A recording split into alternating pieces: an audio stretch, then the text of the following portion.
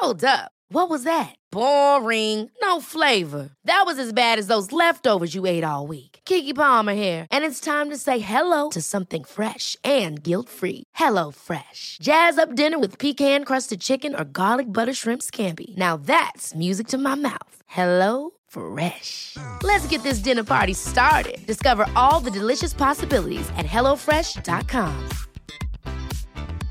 Jewelry isn't a gift you give just once. It's a way to remind your loved one of a beautiful moment every time they see it. Blue Nile can help you find the gift that says how you feel and says it beautifully, with expert guidance and a wide assortment of jewelry of the highest quality at the best price. Go to BlueNile.com and experience the convenience of shopping Blue Nile, the original online jeweler since 1999. That's BlueNile.com to find the perfect jewelry gift for any occasion. BlueNile.com.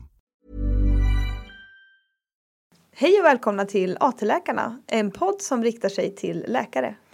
På ett lättsamt sätt diskuterar vi konkret handläggning, jobbångest och läkaryrket med olika specialister. Jag heter Ida Björnstjärna. Och jag heter Ann-Katrin Kådan.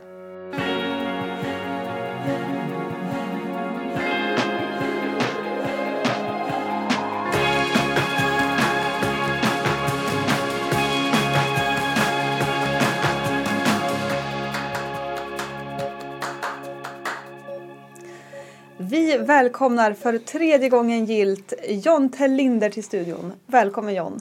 Tack så mycket. En stor ära. Ja, en stor ära för oss att ha dig här. Det är jätteroligt. Det här avsnittet kommer handla om något som du har sagt att du brinner för. Vad det är att vara en kompetent läkare. Ja, precis. Och då så tänkte jag att det skulle vara lite fräck och fråga er faktiskt. Vad tycker ni det är då? Att vara en kompetent läkare. Och du som lyssnar på det här och tar några sekunder och tänker till själv. Hur skulle du beskriva en kompetent läkare för någon som du träffar? Ja. Men ja, får jag fråga dig Ida? Ja, vad roligt. Alltså det jag tänker på är dels så måste man ju ha en kunskapsnivå. Och det man inte har kunskap om måste man ju ta reda på. Alltså så rent kunskapsmässigt. Och även, ja, vad ska man säga? Sen är det ju mycket det här mänskliga samspelet. Vad man har för bemötande mot patienter. Och hur man arbetar mellan kollegor emellan. Hur bra man är på att samarbeta. Ja, jättesvår fråga. Jag bollar vidare till Ann-Katrin. Ja, men det finns ju många som man tycker är kompetenta nog. Men sen så finns det ju vissa som man liksom får så här nästan idolbild till. Ja. Och de har ju ofta liksom kombinationen lite som du var inne på där, med liksom vad man tycker verkar som jättestor kunskap. Kombinerat med en otrolig ödmjukhet och ett väldigt inkännande och vänligt sätt. De tre kan ju liksom bli... för då har man liksom respekt för dem både gällande kunskapen och själva den empatiska förmågan och förhållningssättet till patienter och sådär. Men alla kanske inte kan vara de perfekta personerna. Men det är väl de som jag kommer att tänka på när vi pratar om så här, en kompetent läkare. Ja. Det jag har så här, tänkt under tiden på läkarprogrammet och som läkare har jag nog liksom värderat just kunskapen väldigt högt. Och kanske inte värderat alltså, egenskaper som jag har som inte bara är kunskapsburna. Har jag kanske, som jag vet att jag har kvaliteter i, har jag kanske värderat lite lägre. Vilket har gjort att man har haft lite dåligt självförtroende ibland. När man har fått liksom skarpa frågor. Så här, ja, men kan du nämna nu 4 olika anledningar till våra klassiker hyperkalemi? Ja, och sen har man kanske inte kunnat göra det. Och då bara, vad dålig jag är så här. Fast man kanske har supermånga kvaliteter som man inte ens kan plugga sig till. Men som man bara har lärt sig på något sätt. Så man kanske ska uppvärdera lite grann. En annan sak som jag tycker är viktig är att man kan kommunicera sin kunskap vidare. Ja, både till liksom, kollegor som man handleder och så, men även till patienter. För ibland så har man ju gått med någon som student eller nu som AT med en väldigt kompetent kunskapsmässigt läkare som ändå inte kan få patienten att förstå vad den menar. Och då faller det ju ganska platt ändå. man kanske har gått rond med någon i superduktig överläkare och efter ronden så står man själv klar med patienten och man ska liksom avsluta samtalet och börja göra sin lilla lista med punkter. Och då har kanske patienten frågat så här: ja, vad var det nu då vad sa ni nu för någonting? Så här, man bara, överläkaren har precis berättat det för dig. Vad ska jag nu? Så här, och kanske inte har fattat någonting. Nej. Och då har man ju inte lyckats med sin uppgift. Nej. Ja, men vilka insiktsfulla svar. Så jag tycker den här frågan, jag har ställt den många gånger vid olika föreläsningar. Och det är ju varianter på era svar som man får höra. Om man kan undra då när man hör era svar om det är så att ni kanske till och med har läst Aristoteles, den nikomeanska etiken, eller? Nej. Så kompetent jag men för frågan är ju verkligen inte ny. Alltså Aristoteles, när levde han? 400-tal före Kristus, va? Det var under antiken. Ja, i alla fall. Men förlåt Sinnevi Holmström, min gamla lärare i kulturhistoria. Nej, men både han och mängder med andra personer har faktiskt brottats med just det här. Ja, men vad är egentligen kompetens då? Och det är ganska så svårt att ringa in och beskriva i ord.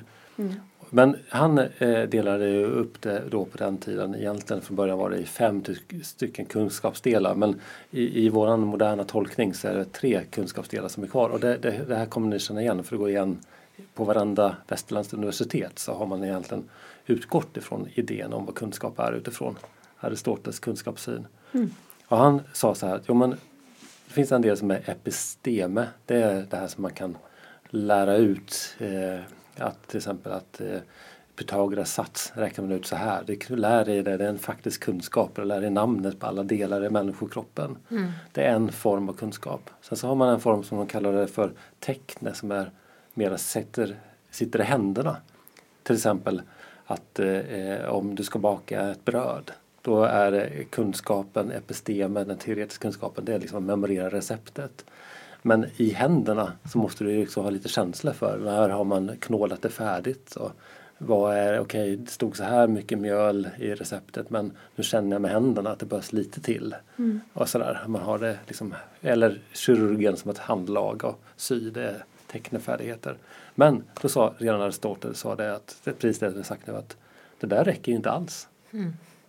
För att kunna fungera ute i livet då, på Atens kartor eller i politiken och alla de här olika sammanhangen. Ja, men då krävs det någonting som man kallar för phronesis, som grekerna brukar översätta med omdöme eller praktisk visdom, tror jag det är exakta översättningen. Det vill säga, sa Aristoteles då, att man måste lära sig att använda sin teoretiska kunskap och sina praktiska färdigheter med omdöme på ett praktiskt klokt sätt. Först då, med de här 3 delarna, då blir man kompetent så du verkligen klarar av att utföra någonting verkligt med dina teoretiska kunskaper. Och de höll på att fundera mycket på det här fram och tillbaka och kämpade med att lära sina studenter där phronesis. Och till slut så kom han fram till att nej, det gick inte att stå och föreläsa om det. Tycktes bara finnas ett sätt att få till phronesis, den här praktiska visdomen och omdömet. Och det var det att först lära studenterna kunskapsdelen, sen låter dem träna på den praktiska handlagen, men sen måste man bara ut och i olika situationer träna sig på att använda kunskaperna och färdigheterna. Och så tråkigt att det är så ändå. Just det är det. Ja. Jag hade gärna tagit en föreläsning om omdöme och sen bara tagit rätt beslut varje gång. Ja. Men faktiskt, så jag tror ju då att så sa ju han, det är ett faktum att det var så de tänkte. Men moderna människan tror jag ändå har en del genvägar. Faktiskt, dels är det så att artertjänsten, om man tänker sig läkarperspektiv, det är ju världens bästa omdömesträning, ska jag vilja påstå. Alla ni som lyssnar på det här har ju massvis med epistemer, fullpackade med kunskap och PM ifrån era studier. Och ni har förmodligen tränat en hel del praktiskt också. Och så får ni ju nu faktiskt möjlighet att under någon form av skydd i form av handledning pröva att använda det här. Att hitta de rätta orden. Att då hamna, som ni säkert känner igen då, gång på gång hamnar det som vilken yrke man än har i detta. Okej, du har läst massa på läkarutbildningen och du kan precis hur du ska handlägga en patient som kommer in och har ont i bröstet. Men rackas också, när patienten dyker upp, då följde den inte mallen. Den hade ju ont i bröstet, men den hade ju också en överdosering av en medicin. Och så vidare och så vidare. Hela tiden blir det nya situationer. Och det där klarar man inte av att lösa genom att bara läsa teori. Utan man måste träna sig att plocka ihop de olika delarna. Jag gör det på ett praktiskt vis sätt. Men det som har hänt sen 2000 eller sen 00-talet ändå, det är ju det att vi har fått massvis med böcker. Alltså, oj vad bra det är i omdömesträning att bara läsa skönlitteratur, ska jag vilja påstå. Vad roligt. För där kan du ju förflytta dig in i en annans värld och se ibland från verkliga men också från fiktiva romaner. Hur hanterade de sin kunskap, sina praktiska färdigheter? Vad valde de för beslut i situationen? Och du kan leva många liv på så sätt. Häftigt. Och man kan gå på teater, tyckte jag om mycket när jag bodde i Stockholm och inte hade barn. Då hade jag tid att göra det. Men alltså det är otroligt kraftfullt för att sätta sig in, att träna sig. Har du några speciella böcker som du har tänkt på? Jag läser mycket, men jag är alltid så dålig på att memorera titlar. Men om man tänker sig till exempel Madame Bovary av Gustave Flaubert. Den handlar ju... Madame Bovarys man är ju läkare. Det finns en väldigt stark scen där som beskriver hur han bestämmer sig för att han vill imponera lite på sin omgivning och göra ett ingrepp som man inte är tränad för att göra, som går helt fel. Man ryser när man läser det, för det känns så nära verkligheten på något sätt. Det är ett exempel. Ett annat exempel som jag inte kommer ihåg nu, men som jag tycker var väldigt levande, som beskrev hur en läkare som har jobbat hela sitt liv och varit väldigt duktig läkare, men blev så överlastad med alla administrativa uppgifter och sitt ledningsansvar och allt sånt, så att efter åren gick så slutade han att läsa medicinska tidskrifter. Han tyckte han liksom inte till det där. Och det här var en bok som utbildade sig i USA på 50-60-talet. Så han missade detta med RH-immuniseringens upptäckt och felbehandlade ett barn som dog beroende på detta. Det är ett exempel som en bok som påverkar mig mycket i detta med den praktiska visdomen som jag tror att den är halvdokumentär, den boken också, men som skickade med det att det spelar verkligen ingen roll hur lång patientlista du har. Du bara måste varje dag stänga in dig i en garderob, som det så är, och läsa 10 minuter. Och det har jag tagit fasta på. Så hela mitt yrkesliv har jag alltid läst minst 10 minuter. Inte en tidskrift, men på nätet eller en bok eller någonting som jag gör med mina patienter för att hålla uppe det. Och det känns väldigt överkomligt. 10 minuter, det kanske till och med jag kan hinna. Ja, det tror jag säkert. Ja. Men ett annat väldigt praktiskt sätt att träna på det här med faktisk frånensis, det är ju då att jag nämnde teater, men det finns en teaterteknik som kallas för forumspel, namnet man oftast använder för det på svenska, som är spritt över hela världen. Det är säkert. Jag tror vi hade det på läkarprogrammet. Det kan jag tro. Får publiken stoppa och gå in i situationen? Precis, vi hade jättebra sånt i Uppsala. Där man helt enkelt spelar upp, och det kan man mycket väl göra som en mindre AT-läkargrupp. Om man tänker sig att vi vill träna oss på den här omdömet i hur man hanterar en patient som då är väldigt, väldigt dödssjuk och därmed aggressiv mot mig. Och jag förstår inte hur ska jag kunna lugna ner situationen utan att bli kränkt själv. Ja, men spela upp det. Låt någon spela den här arga patienten och någon spela AT-läkaren. Och sen prova då.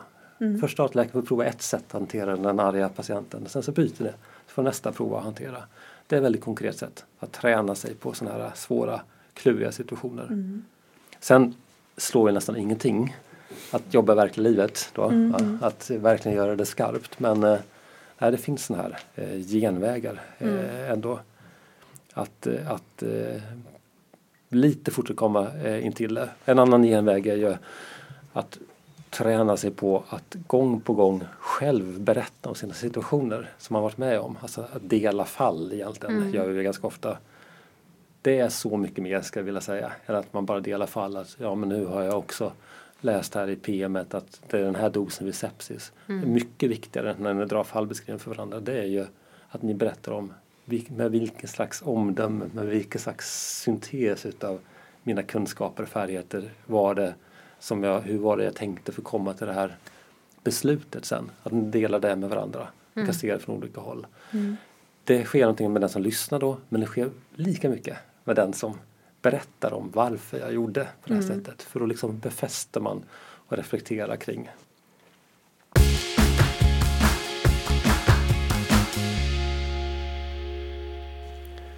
Det är bara jag pratar här. Gör det, ja. Fortsätt. Men ytterligare en sak som gör, jag kan säga att fordonsspel, det är också vetenskapligt studerat. Alltså det är verkligen att man vet att det är riktigt effektivt. En annan sak som är vetenskapligt också studerat, det är det att reflektion, alltså reflektionstid, inte alls med reflektionstid meningen att man ska sätta av det schemat, men det gör att man växer i sin omdömesförmåga. Det vill säga, när man har gått en jour och varit igång hela natten, lagt sig i sitt jourrum och sen vaknat på morgonen om man är alldeles dödstrött.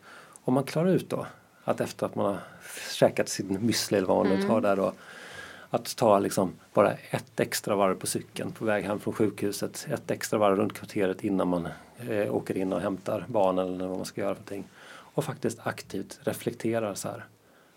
Men vad var det egentligen som hände igår på jobbet? Jag träffade den här mannen och frun och där frun var döende.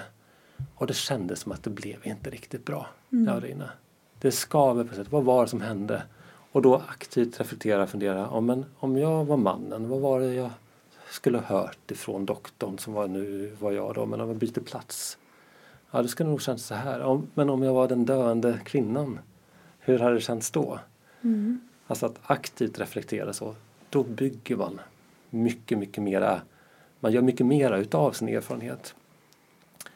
Har det hänt att du har liksom gått tillbaka till patienten efter att ha kommit på men det där blev nog lite fel och liksom prata igen och jag vet inte, förklara att det blev lite så här och det kanske var för att jag sa så här men eller förstår du vad jag menar?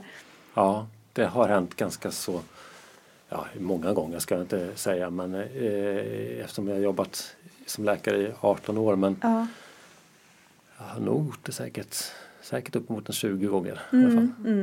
Har det blivit bra då? Ja, det har nästan alltid blivit jättebra.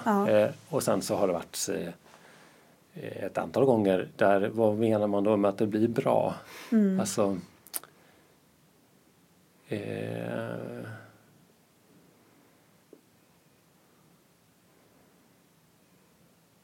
inte så att det blir bra att föräldrarna som det har rört sig om många gånger då i min värld att de plötsligt sagt, vi förstår precis. Nu är vi jättenöjda med dig. Men, jag var arg men nu får du nog ett fredspris. Ja, men jag inbillar mig att det har kanske varit först och främst utvecklande för mig själv. Och att det också blir en viss lättare att släppa det när man har gått tillbaka och det har handlat många gånger om att man går tillbaka och bett om ursäkt efteråt. Om det är någonting som har gått snett. Ytterligare sätt som man kan använda som teknik för det där som jag inte vet om det är vetenskapligt studerat men det är ju om man skriver dagbok. Det gjorde jag mycket i början av min läkarkarriär. Det var faktiskt för mig perfekt som reflektionsstund. Vad jag hade nytta av att liksom kunna kika tillbaka från de där händelserna och kunna reflektera utifrån en annan vinkel. Och det var inte att jag skrev dagbok varje dag utan jag skrev ner när det var sådana här händelser på jobbet som hade tagit tag i mig. Som jag inte kände att jag liksom greppade riktigt. Så. Allt ifrån svåra patientfall till att man kanske hade varit ledare i någon multiprofessionell diskussionsgrupp där 2 personer blir osams med varandra och mötet inte riktigt fungerar som det skulle. Sånt där som man kan skriva ner. Jag tänker på det här med reflektion och sådär och att gå tillbaka och be om ursäkt. Det är också på något sätt ett sätt för en själv att erkänna. Alltså liksom att inte bara putta bort de där sakerna som blir lite tokiga ibland utan att så här erkänna det, titta på det och det är mycket lättare att lära sig då. För att jag tänker att ofta en instinktiv reaktion när någonting känns jobbigt är att liksom blunda för det eller gå åt andra hållet. Men om man vågar tänka igenom det och kanske till och med be om ursäkt ifall det behövs, så är det ju svårt att glömma det sen liksom. Ja. Och göra om samma sak. Då sitter det i en för alltid, känns det som. Ja, absolut. Ja, de här gångerna när man har gjort fel då under 18 års läkarkarriär, alltså oj vad de sätter sig. Ibland kanske lite för mycket, för man kan ju bli, i alla fall jag som en känslosam person, jag har ju kunnat känna mig liksom nedgjord utav mina fel på ett sätt som varit för liksom dramatiskt. Ja, men man minns det ju verkligen. Men på så sätt är det också med reflektionen, tycker jag har varit ett bra sätt att lyfta fram alla de gånger när det gått riktigt bra för mig också. Det blir också en liksom reflektion. Eller jag skrev en dagboksanteckning om sådana här riktigt lyckade patientmöten. För man behöver ju se att ens läkargärning består av otroligt många positiva, framgångsrika saker. Men man kan väl kanske nästan alltid hitta saker man kan göra lite bättre. Men det finns också en hel racka med katastrofala samtal och saker som har gått fel. Men de är i minoritet. Och så får man liksom tänka så här att, men vänta nu, hur är det egentligen? Vad tror jag egentligen om människor? Tror jag att det finns en enda person på jorden som kan jobba ett helt år och alltid leverera det mest empatiska liksom sättet och ha det perfekta avslutet, aldrig såra någon, aldrig göra en 10% fel. Så nej, det tror jag inte ett ögonblick på. Nej. Det ingår ju att vara människa så. Men, och när man har en läkare, alltså Johan-Katrin har ju genom podden inte minst fått höra personer, läkare som vi verkligen ser upp till, berätta om när de har gjort stora fel. Och det har ju inte på något sätt fått oss att få mindre förtroende för dem. Tvärtom. Det är bara det ger ju, man får ju respekt för någon som kan berätta om sina misstag. Christian Unge inte minst har ju blivit någon slags talesperson för misstag i vården. Och jag liksom tvekar inte en sekund på hans kompetens, fast han har delgett jättestora misstag. Det är någonting som alla kommer göra, men det är ju så himla viktigt att vi kan prata om det också. Ja, visst. Fast det är ändå de kraven jag har på mig själv. Ja. Nej, men jag ska inte begå någon misstag. Nej. De motbevisas ständigt, men jag strävar ändå dit. Ja. Men har du haft en speciell bok som har varit liksom din läkardagbok? Så? Ja, jag hade en dagbok. Så himla bra, jag ska också skaffa en. Ja. Nej, men alltså jag blev också väldigt präglad utav, under läkarutbildningen så åkte jag iväg en gång med Medicinarförbundet en helg i Tiveden. Och då var det en äldre läkare som var där som hade ett seminarium som sa så här: rätt eller fel, om ni som lyssnar får ta det för vad det är då, men jag tror att han verkligen hade rätt. Han sa det att alla ni som sitter där inne, om ni väljer att jobba som läkare ett helt yrkesliv och väljer och är aktiva, då kommer ni vid några eller ett par tillfällen göra så allvarliga felaktigheter att någon kanske faktiskt dör eller någon blir skadad. Det går inte att komma ifrån det. Enda sättet att slippa det är att inte träffa några patienter. Precis. För det finns inbyggt, menar han på, att till slut så gör man fel som människa. Och då så sa han det som var det viktiga tillägget: därför, tänk på att aldrig någonsin bygga hela ert väsen, hela er grund på att ni är en läkare som alltid gör gott. För då han sa att jag har mött så många kollegor som totalt har knäckts när de missade något som hade en hjärtinfarkt. Det får ju bara inte hända, men så händer det ändå. Och vad blir det kvar av ändå när man så liksom svart på vitt och bevisar att man inte var en läkare som alltid gjorde gott. Och det där när man till och med konkret har framför sig att man kanske har skadat istället för att läka. Ja, men jag tänker också att det är ju inte alls säkert att den läkaren som har begått minst misstag är den bästa läkaren. För att man kan ju arbeta på ett sätt som, om man sitter på en vårdcentral till exempel, så skulle man ju kunna beställa liksom excessiva prover på varenda patient och skicka iväg alla på massa undersökningar så att man verkligen garderar sig för att inte missa någonting. Men det är inte så vi ska jobba. Medan en patient eller en läkare som med omdöme använder liksom undersökningsmetoder och sådär, det finns ju alltid en liten risk att man missar någonting. Men vi kan ju inte helgardera oss och skicka alla på DT helkropp. Nej. Så att, Nej, och vi vet ju till och med att säga att man nu skulle göra det, tar väldigt mycket prover. Det är ju hur tydligt som helst för mig när det gäller barnpatienter och det gäller med vuxna också. Då skadar man ju definitivt barnet. Absolut. Ja, absolut. Så att, men det är en väldigt ångestframkallande sak. Och jag skrev upp då här innan för minnesanteckning för mig också att det här med misstag som är en väldigt viktig del, ska jag vilja säga, utav Fronesis begrepp som Aristoteles hade, alltså att kunna verka ett yrke med omdöme, i läkaryrket kunna verka med omdöme, då måste man hitta ett omdömesgillt sätt att förhålla sig till sina egna luckor som är oändligt stora. Alltså, medicinska vetenskap är så sjukt stor. Kommer aldrig kunna läsa allt. Aldrig någonsin ens. Skönt att du säger det, för ibland känns det som att jag tycker det. Men då tänker jag så här, men det måste vara något fel på mig. Men då ska man säga att 3 delar, lite förenklat tycker jag att det finns. Det är ord och situationer som blir fel. Det berörde jag lite innan. Många gånger som det har varit så för mig. Och jag tycker jag får fatta dem om jag reflekterar.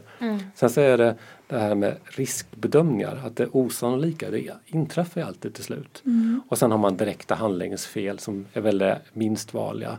Men om man tar det här med riskbedömningar, det är ju någonting som jag tror att man numera pratar om på läkarutbildningen. Men det är faktiskt så i vårt jobb att vi har aldrig en exakt diagnos. Det är alltid en fråga om sannolikheter. En hjärtinfarktdiagnos till exempel. Tänk man, men har man troponininstegring, centrala bröstsmärtor, EKG-förändringar, då är det ju bevisat att man har hjärtinfarkt. Nej, det är ju inte det. Inte ens då. Nej. För det kan vara så att troponinanalysen var felaktig.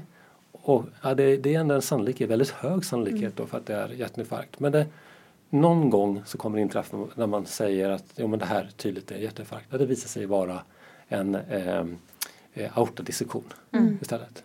Alltså, och du kommer naturligtvis kunna jobba ett tag som kardiolog och träffa rätt på alla hjärtinfarktpatienter. Det inträffar inte någon osannolik komplikation. Men rätt som jag jobbar tillräckligt länge rent matematiskt. Så till slut kommer det vara någon där du satte diagnosen hjärtinfarkt. Det var någonting annat. Och det här är väl någonting som man då samma sak då när det kommer barn som söker för feber och hosta kanske. Och lite nedsatt allmäntillstånd.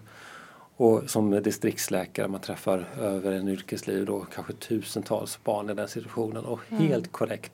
Så gång på gång så lugnar du föräldrarna och ser att men barnet verkar må ganska väl och det är nog okej. Helt korrekt gör det. Men patient 1001 kommer kanske vara den där det här var debutsymptomet på en leukemi.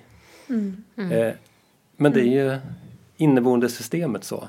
Och det är klart att då de föräldrarna kommer klaga eller vad ska man säga, klaga fel ord för att det är en upprördhet över livets orättvisa mera. Men de kommer naturligtvis ha väldigt svårt att vända sig till och säga, jo men naturligtvis, jag förstår dig, du som träffade mig på vårdcentralen.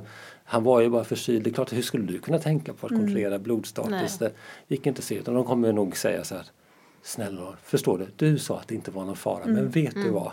Dagen efter så blev han ännu sjukare och när vi åkte upp så var det leukemi. Eller säga att vi sökte upprepade gånger och ingen tog oss på allvar. Nej. Precis, kan jag säga det. Och det får man nog bara, tror jag, som professionell tänka sig att det är en uttryck för den stora sorgen. Men mitt uppdrag som läkare, det är att göra professionella riskbedömningar. Jag måste alltid ta en liten risk ihop med mina patienter jag möter. Men mitt uppdrag är att hjälpa patienterna och mig själv i systemet att ta en kalkylerad risk som är så liten som möjligt. Men det är inte samma sak som att risken, där man vill undvika, aldrig kan inträffa. Det tycker jag att det är liksom en ibland kanske i alla fall lite annan ångestlindrande sak. Eller så ger de bara ner mer ångest för man önskar sig att säga att nej, men på något sätt måste komma runt det. Just jag måste kunna slippa att aldrig... Ja, för att det är verkligen både och tycker jag. För att på ett sätt känns det som du säger, det är jätteskönt att höra det här. Och samtidigt känner jag hur inombords bara alla misstag. Jag får typ halv panik när jag tänker på hur mycket misstag jag kommer begå och redan har begått. För det är ju så jobbigt. Jag vill inte göra det. Nej. Jag vill komma ihåg allting jag lärt mig en gång. Alltså ibland sitter jag och kollar på gamla anteckningar från läkarprogrammet inför ett avsnitt eller så. Och så har jag bevisligen kunnat någonting. Typ alla antibiotikas verkningsmekanismer. Eller alla, nu var jag inne på liksom attack- och försvarkursen. Typ alla virus, virulensfaktorer eller vad som helst. Bara, vart tog den här kunskapen vägen? Det är så himla trist att man inte bara kan komma ihåg precis allt man har lärt sig en gång. Man har kämpat så mycket för att minnas någonting och sen bara poff. Ja. Men det är verkligen en utmaning. Men man måste ju klara det som du säger. Man måste ju hitta ett förhållningssätt till det som gör att man överlever. Även när misstagen sker. Att man orkar gå tillbaka och fortsätta jobba ungefär likadant efteråt. Precis. Och, inte skicka alla förkylda barn och gör diff. Och Nej. Och sen så kan man ju då liksom vända på det här med sannolikhetsbedömningar. Jag brukar hävda när vi har diskuterat det här med min läkare, det är väl egentligen inte ens ett misstag. Alltså föräldrarna kommer hela sitt liv, om det är barn med leukemi där man inte ställer diagnosen, tycka att vården begått misstag, men har vården egentligen det? Nej, det var ju en sannolikhetsbedömning och det ingår att då kan det osannolika inträffa. Det går liksom inte att gardera sig emot. Så det är det som är min poäng egentligen. Och så fort vi försöker gardera oss mot det, och då skapar vi verkligen ohälsa med de här överutredningarna. Så.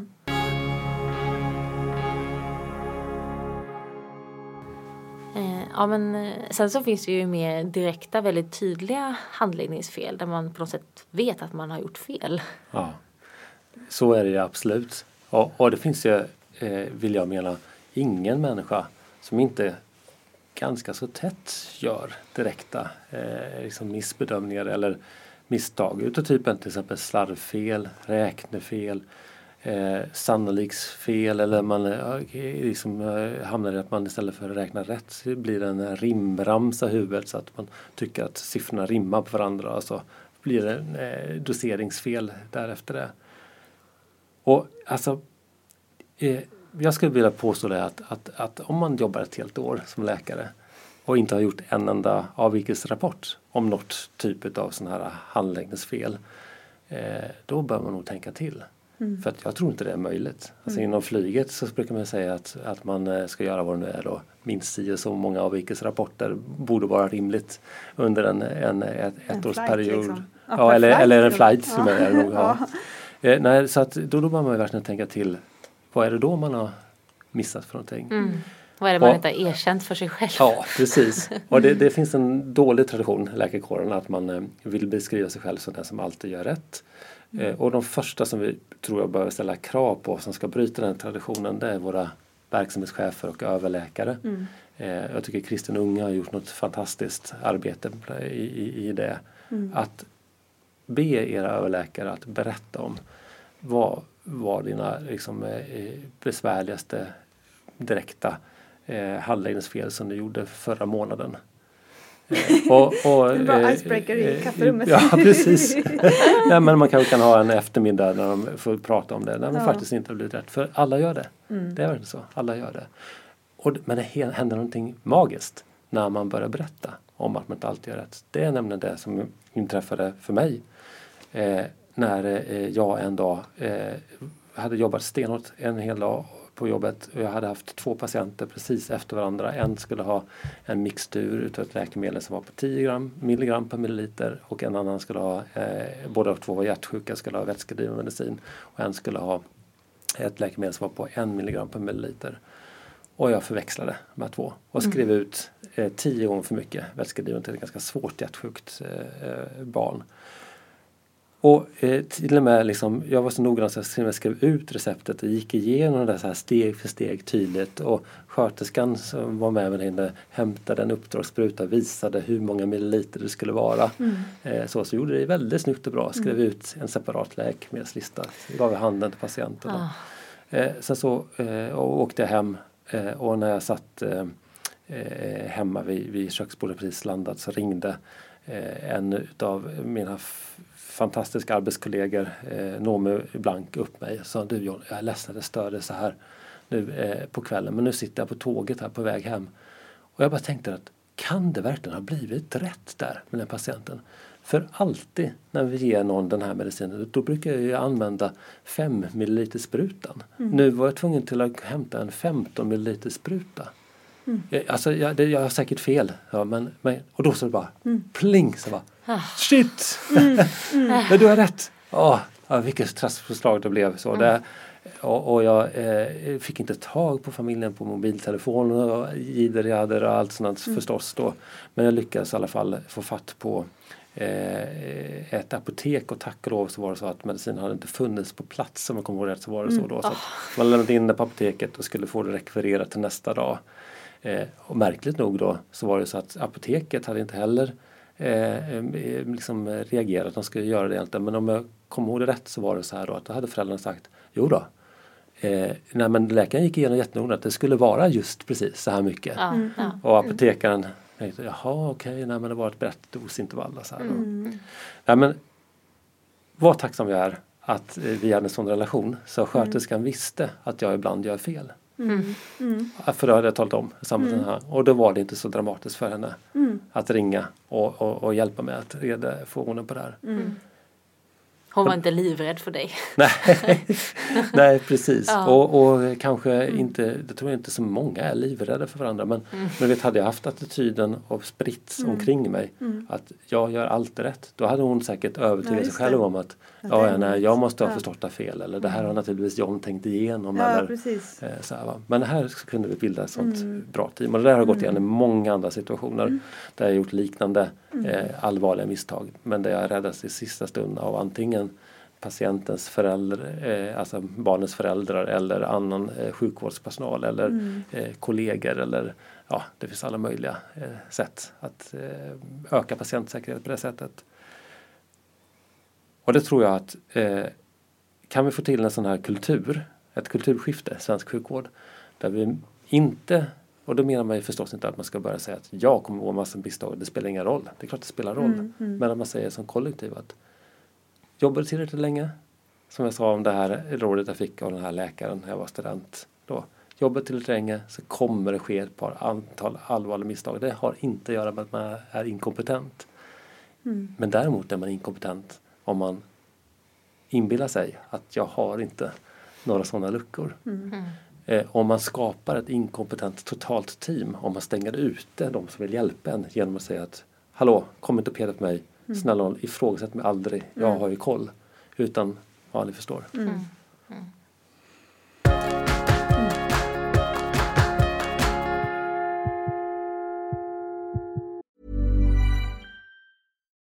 Life is full of what-ifs. Some awesome. Like what if AI could fold your laundry? And some, well, less awesome. Like what if you have unexpected medical costs?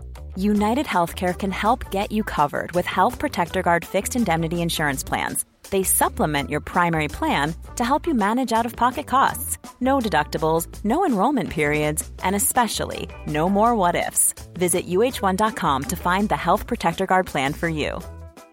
Ryan Reynolds here from Mint Mobile. With the price of just about everything going up during inflation, we thought we'd bring our prices down. So to help us, we brought in a reverse auctioneer, which is apparently a thing.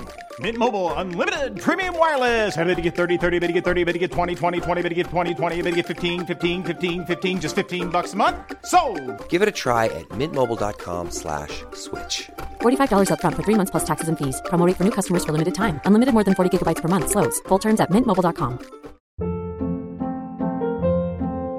Hold up. What was that? Boring. No flavor. That was as bad as those leftovers you ate all week. Keke Palmer here, and it's time to say hello to something fresh and guilt-free. Hello Fresh. Jazz up dinner with pecan-crusted chicken or garlic butter shrimp scampi. Now that's music to my mouth. Hello Fresh. Let's get this dinner party started. Discover all the delicious possibilities at hellofresh.com.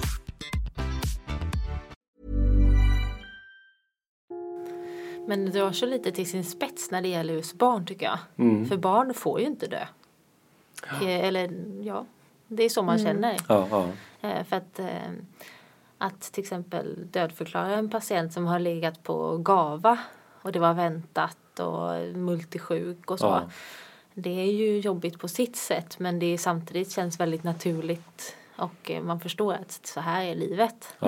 Men, det kanske till och med var skönt för den patienten att få dö. Ja, man kan liksom fundera så att man ett kanske långt inte vill bli 200 år liksom. Men som barnläkare tänker jag att det är en mycket större utmaning att acceptera att det kan gå väldigt, väldigt fel ibland. Ja, och det berör ju det här med barn som dör också, tycker jag väldigt mycket. Det här begreppet omdöme eller förmågan att hantera sitt yrke med använda kunskaperna och färdigheterna på ett omdömesgillt sätt. För alltså det barn som dör, det är helt klart, absolut ur mitt perspektiv i alla fall, den största nackdelen med att vara barnläkare. Att man kommer i kontakt med det. För att lika mycket som det är så, som jag sa innan i förra avsnittet, att barn är så fantastiska för de blir nästan alltid friska. De blir friska väldigt fort också. Det är väldigt, väldigt positivt att jobba som barnläkare. Men vad det är jobbigt när det är ett barn som dör. Det skär igenom allt jag är på något sätt. Och då ska man ju naturligtvis också komma ihåg det att för föräldrarna och syskonen, alltså den obehag man kan känna som läkare eller som sjuksköterska är jättestort. Men det är ju en miljontedel av det som föräldrarna står i. Det är helt overkligt vad kraftfullt det är. Hur brukar du försöka förhålla dig som läkare i sådana situationer? Ja, alltså att söka stöd hos varandra är väl en av de viktigaste sakerna, tycker jag. Det är ju som arbetsgrupp, tänker du? Ja, som arbetsgrupp. Så kanske som om man är AT-läkare råkar ut för att man söker sig till andra AT-läkare och delar det ihop, eller med den avdelningen där barnet varit när man gått bort, eller för den delen att söka stöd hos psykolog som numera finns tillgänglig på de flesta sjukhus runt om i landet för oss som personal. För alltså den sämsta lösningen, det är nog att den här traditionella då, historiskt sett, att man sa så här till sig själv som läkare att jag är nog inte så känslig. Jag ska nog kalla samma sjuksköterskorna och ha lite debriefing med dem, men jag klarar mig. För jag påverkas inte så mycket. Och så bestämmer man sig för att jag borde inte påverkas, för jag vet att det här är en del av livet och sådär. Men självverket så påverkas man precis lika mycket som andra. Det är den sämsta lösningen. Utan man får nog acceptera att det är jobbigt. Jag spaltade upp, eller har gjort det innan, liksom några steg som jag tycker på något sätt har hjälpt mig i alla fall. I detta. Och då är första steget, det är att liksom närmast meditativt på något sätt, då får man liksom göra över lång tid, inser att varenda människa dör till slut. För en del så sker det tidigt, för andra sent. Det är verkligen så, precis alla människor dör. Det tog väldigt lång tid för mig att få in det att barn också dör. Alltså varenda unge du ser kommer ju dö någon gång. Förhoppningsvis mycket, mycket senare. Men vissa gör det tidigare. Och sen steg 2, att på allvar inse att människor över hela jorden i precis alla tider har tidvis fått se sina barn dö. Om man har överlevt. Alltså människan är byggd för att klara det. Det har varit så i 100,000-tals år. På ett sätt så är vi ju ganska ensamma i Sverige om man drabbas av att ett barn dör, för det är så ovanligt. Så jag tänker att man har inte lika många att dela den erfarenheten med. Nej. Som om man hade bott någonstans där det tillhör vardagen mer. Jag vet inte om det är svårare eller så, men i och för sig idag är det väl lättare att man hittar varandra genom sociala medier. Jag vet inte, det finns sätt att möta andra, men att det är något så otroligt, det får typ inte hända i Sverige att ett barn dör. Nej. Så att det blir så, förstår ni vad jag menar? Jag tror att svenska föräldrar och även sjukvårdspersonal på ett sätt är mer utsatta för att vi har snävare liksom, sociala gemenskaper. Alltså en kyrka eller en moské, det ser vi ju på en barnklinik att föräldrar kan vara inte alls inriktade på att gå till moskén eller kyrkan, men när barnen dör, oj vad viktig en sån stor gruppgemenskap då verkligen blir för att stötta dem igenom det. Så tror jag det har varit det i alla tider. Och på andra delar av världen har man kanske lite närmare till de grupperingarna. Men annars är det en sån sak som, nu har jag bara varit som student då i tredje världen, men som jag hör även från som åker ut mer regelbundet, att det är en myt där att man i Kongo liksom är mera förberedd som mamma eller pappa på att förlora sitt barn. Här de är precis lika enormt astronomiskt sorgsna nedtyngda, går in i depressioner och allt sådant som på alla andra håll i världen.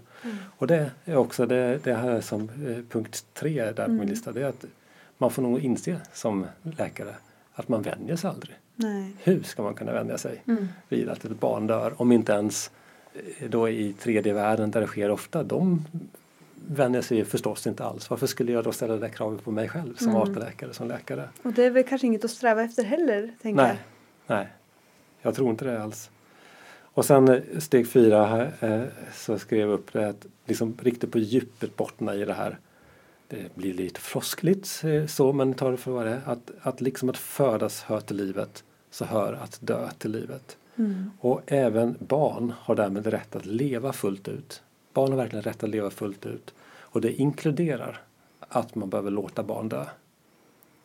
Det är en del av deras liv. Om man har en sån livsbana där man går bort och dör tidigt, då är det faktiskt att bejaka deras liv. Att låta dem äga sin egen död. Det är kryptiskt formulerat så, men för mig har det varit en hjälp i alla fall. Jag tänker att den palliativa vården är otroligt meningsfylld. För det här är en väldigt viktig del av det här barnets liv. Den här dödstiden. Precis som det är en väldigt viktig del av en 80-årings liv.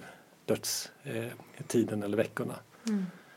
Om man har rätt, tycker jag, till den tiden som 80-åring. Det är någonting som är en värdefull del av livet.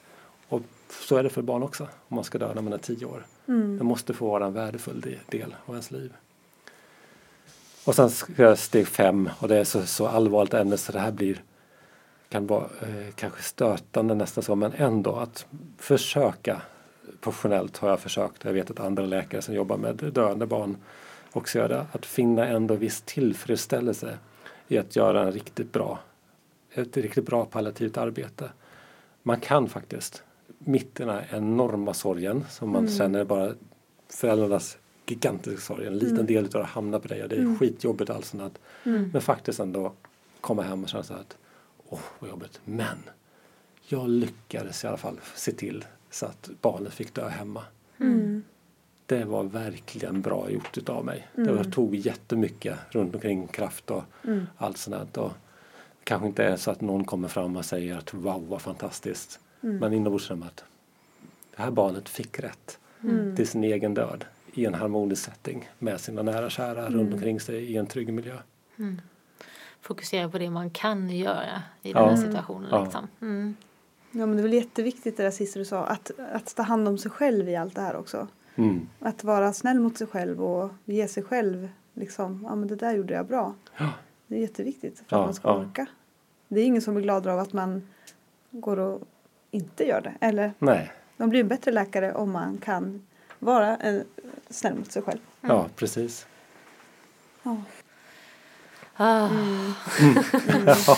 Men jag tycker också man måste, alltså det är en kombination av att tillåta sig själv att få bli sorgsen och ledsen och också tillåta sig själv att stänga av lite grann. Alltså man måste lite för sin egen skull försöka att inte börja liksom sätta in allting i sitt eget sammanhang liksom hemma eller jämföra eller liksom så här, för då blir man så knäckt tycker jag. Att liksom bara få men jag behöver inte alls gå dit till tanken. Stopp. Precis. Nu är jag bara här på jobbet och sen så stoppar jag där. Och så går jag hem. Och försöker att inte binda ihop de två för mycket liksom. Och när barn dör då är det ju så många gånger har jag väl tack och lov ändå inte varit med om det eftersom det är ovanligt i dagens Sverige men ändå så blir det med ett barnläkarjobb ett helt gäng. Det är ju att många liksom inte väljer pediatriken. Ja visst är det så. Och att stänga av så när man kommer hem. Jag har ju inte lyckats med det kan jag inte säga. Framförallt inte i början av min karriär. Då kunde jag verkligen bli påverkad av det. Men senare i karriären, de senaste gångerna det har hänt, då har det faktiskt inte varit ändå alls lika jobbigt. Men då har jag försökt aktivt göra så att skriva ner det som jag har varit med om.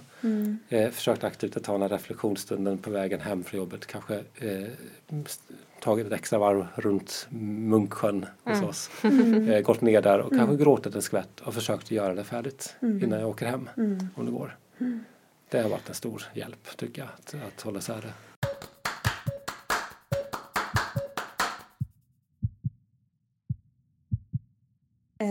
Men John, barnen som dör i Sverige, vad dör de av? Ja, Vad är de vanligaste dödsorsakerna? För det första så är det ju tack och lov då väldigt ovanligt idag i Sverige att barn dör ändå. Man räknar med att i ett län som Jönköpings län med 4 000 förlossningar varje år så rör det sig om kanske 1 eller 2 snarast som dör per år. Det är ju alldeles för mycket det också. Och allt där, oj vad varje sånt engagerar.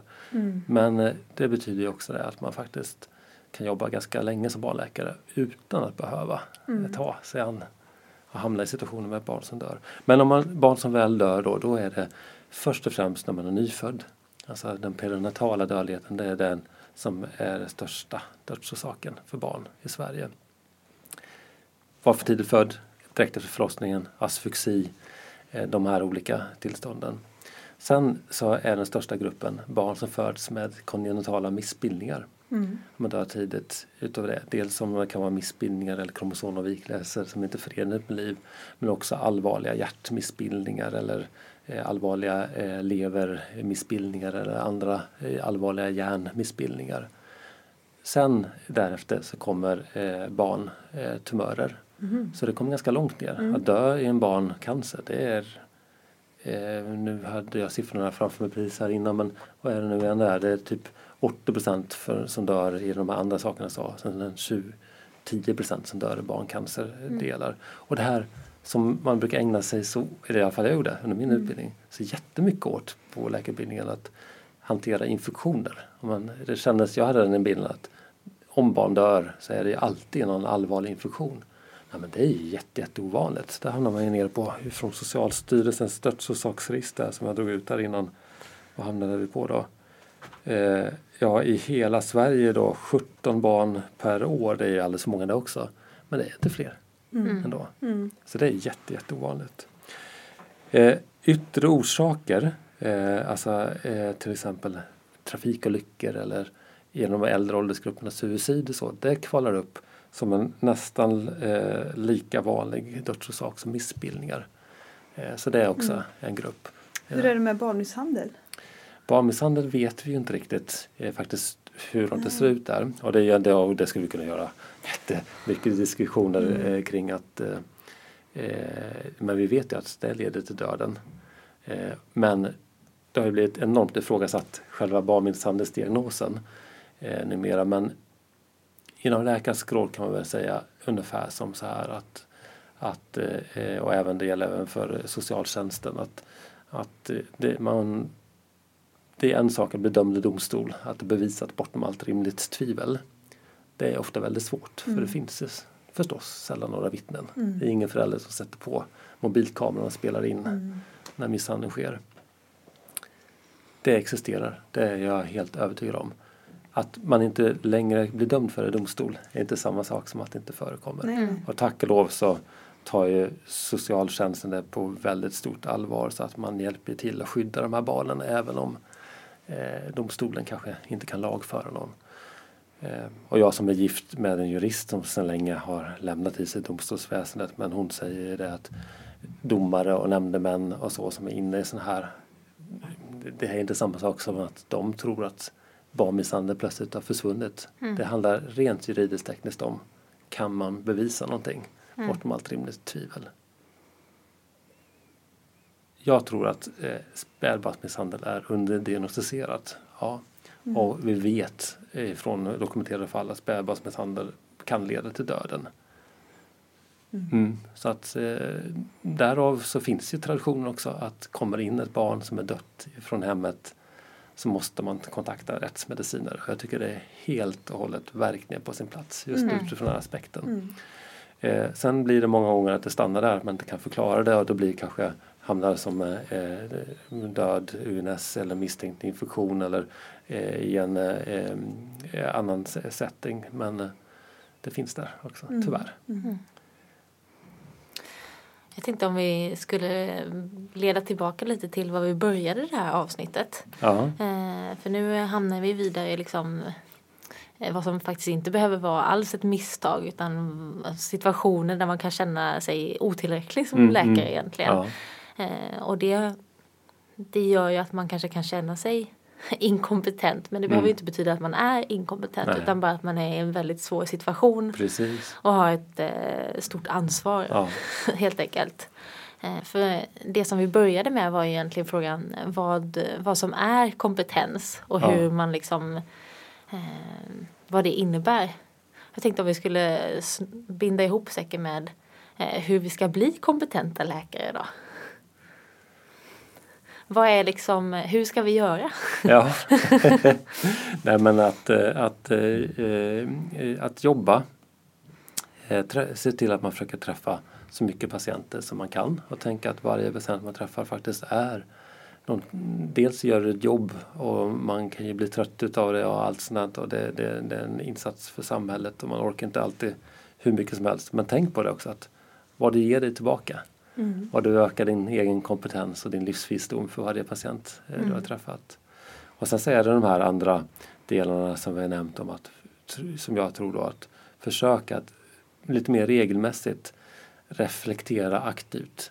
Att försöka avgränsa gentemot en familj genom att hitta system för att men här på bussen, där är det min reflektionsstund. Då unnar jag mig att riktigt grotta ner mig och grubbla. Och sen försöker jag släppa det. Att liksom använda sig utav det här att tänka att vi i dagens Sverige i alla fall träffar ganska få patienter varje dag. Därför så kan det inte vara möjligt att det inte går att få in utbildning, fortbildning. Alltså det här att sätta av 10 minuter, en kvart varje dag. Oavsett hur stressad man är, hur mycket man har att göra. Det mår man bra utav att göra själv. Och man kan höja sin kompetens. För det är så, det är väldigt viktigt också när man pratar om Aristoteles kunskapssyn och så. Att du kan inte sluta att bygga på din episteme, att läsa på. Och bara koncentrera dig på att öka din praktiska visdom eller det här phronesis. Det går inte, då blir det obalans. Man kan aldrig bli riktigt omdömesill om man inte samtidigt hela tiden läser på och bygger på sin epistema och samtidigt tränar sig på de praktiska delarna. Är ni med på det? Att då haltar det direkt. Så därför måste man hela tiden fortsätta att förkovra sig. Och jag menar på så sätt att läkaryrket kanske mer än många andra yrken är verkligen ett läsande yrke. Och att man kan, absolut. Binder du upp det då på en patient som du har haft? Att du har upptäckt en liten kunskapslucka hos dig själv i ett patientmöte på något sätt och så läser du på om det. Eller har du någon slags, jag vet inte, schemat. I november läser jag på om, nu är det levermånaden här. Eller? För det är ju ett stort svart hål. Jo, det är det. Eller hål vet jag inte. Men alltså, det finns ju oändligt mycket att läsa på om. Ja, det gör det. Så hur väljer du vad du ska läsa på? Ja, men det har nästan alltid varit kopplat till en patient. Alltså man inser att det här vet jag inte. Jätteofta också har det varit för min del i alla fall. Jag har haft med mig en ST-läkare eller en student som har ställt någon fråga. Varför gör du så här? Så jag säger, det vet jag inte riktigt. Och så får man en ingång där till att läsa på kring det. Sen så har jag ju haft lite olika system. Hade den här Medster och de här cirkelkurserna funnits, det hade jag gillat under min artiga ST-tid. Det hade jag gärna hakat på att läsa så här regelbundet. Du har liksom designat det du hade velat ha själv. Ja, kan man säga. Det är precis som podden. Ja, precis. Precis.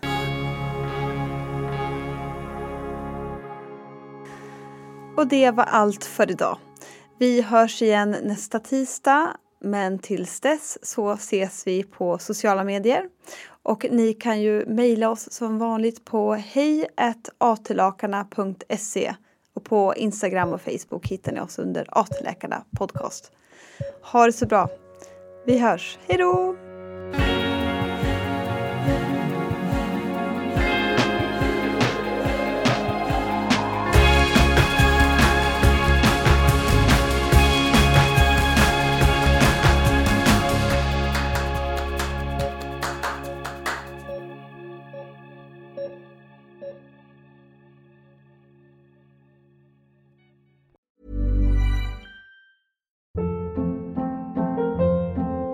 Hold up. What was that? Boring. No flavor. That was as bad as those leftovers you ate all week. Keke Palmer here, and it's time to say hello to something fresh and guilt-free. Hello Fresh. Jazz up dinner with pecan-crusted chicken or garlic butter shrimp scampi. Now that's music to my mouth. Hello Fresh. Let's get this dinner party started. Discover all the delicious possibilities at hellofresh.com. Mom deserves the best, and there's no better place to shop for Mother's Day than Whole Foods Market. They're your destination for unbeatable savings, from premium gifts to show-stopping flowers and irresistible desserts. Start by saving 33% with Prime on all body care and candles. Then get a 15-stem bunch of tulips for just $9.99 each with Prime. Round out Mom's menu with festive rosé, irresistible berry chantilly cake, and more special treats. Come celebrate Mother's Day at Whole Foods Market.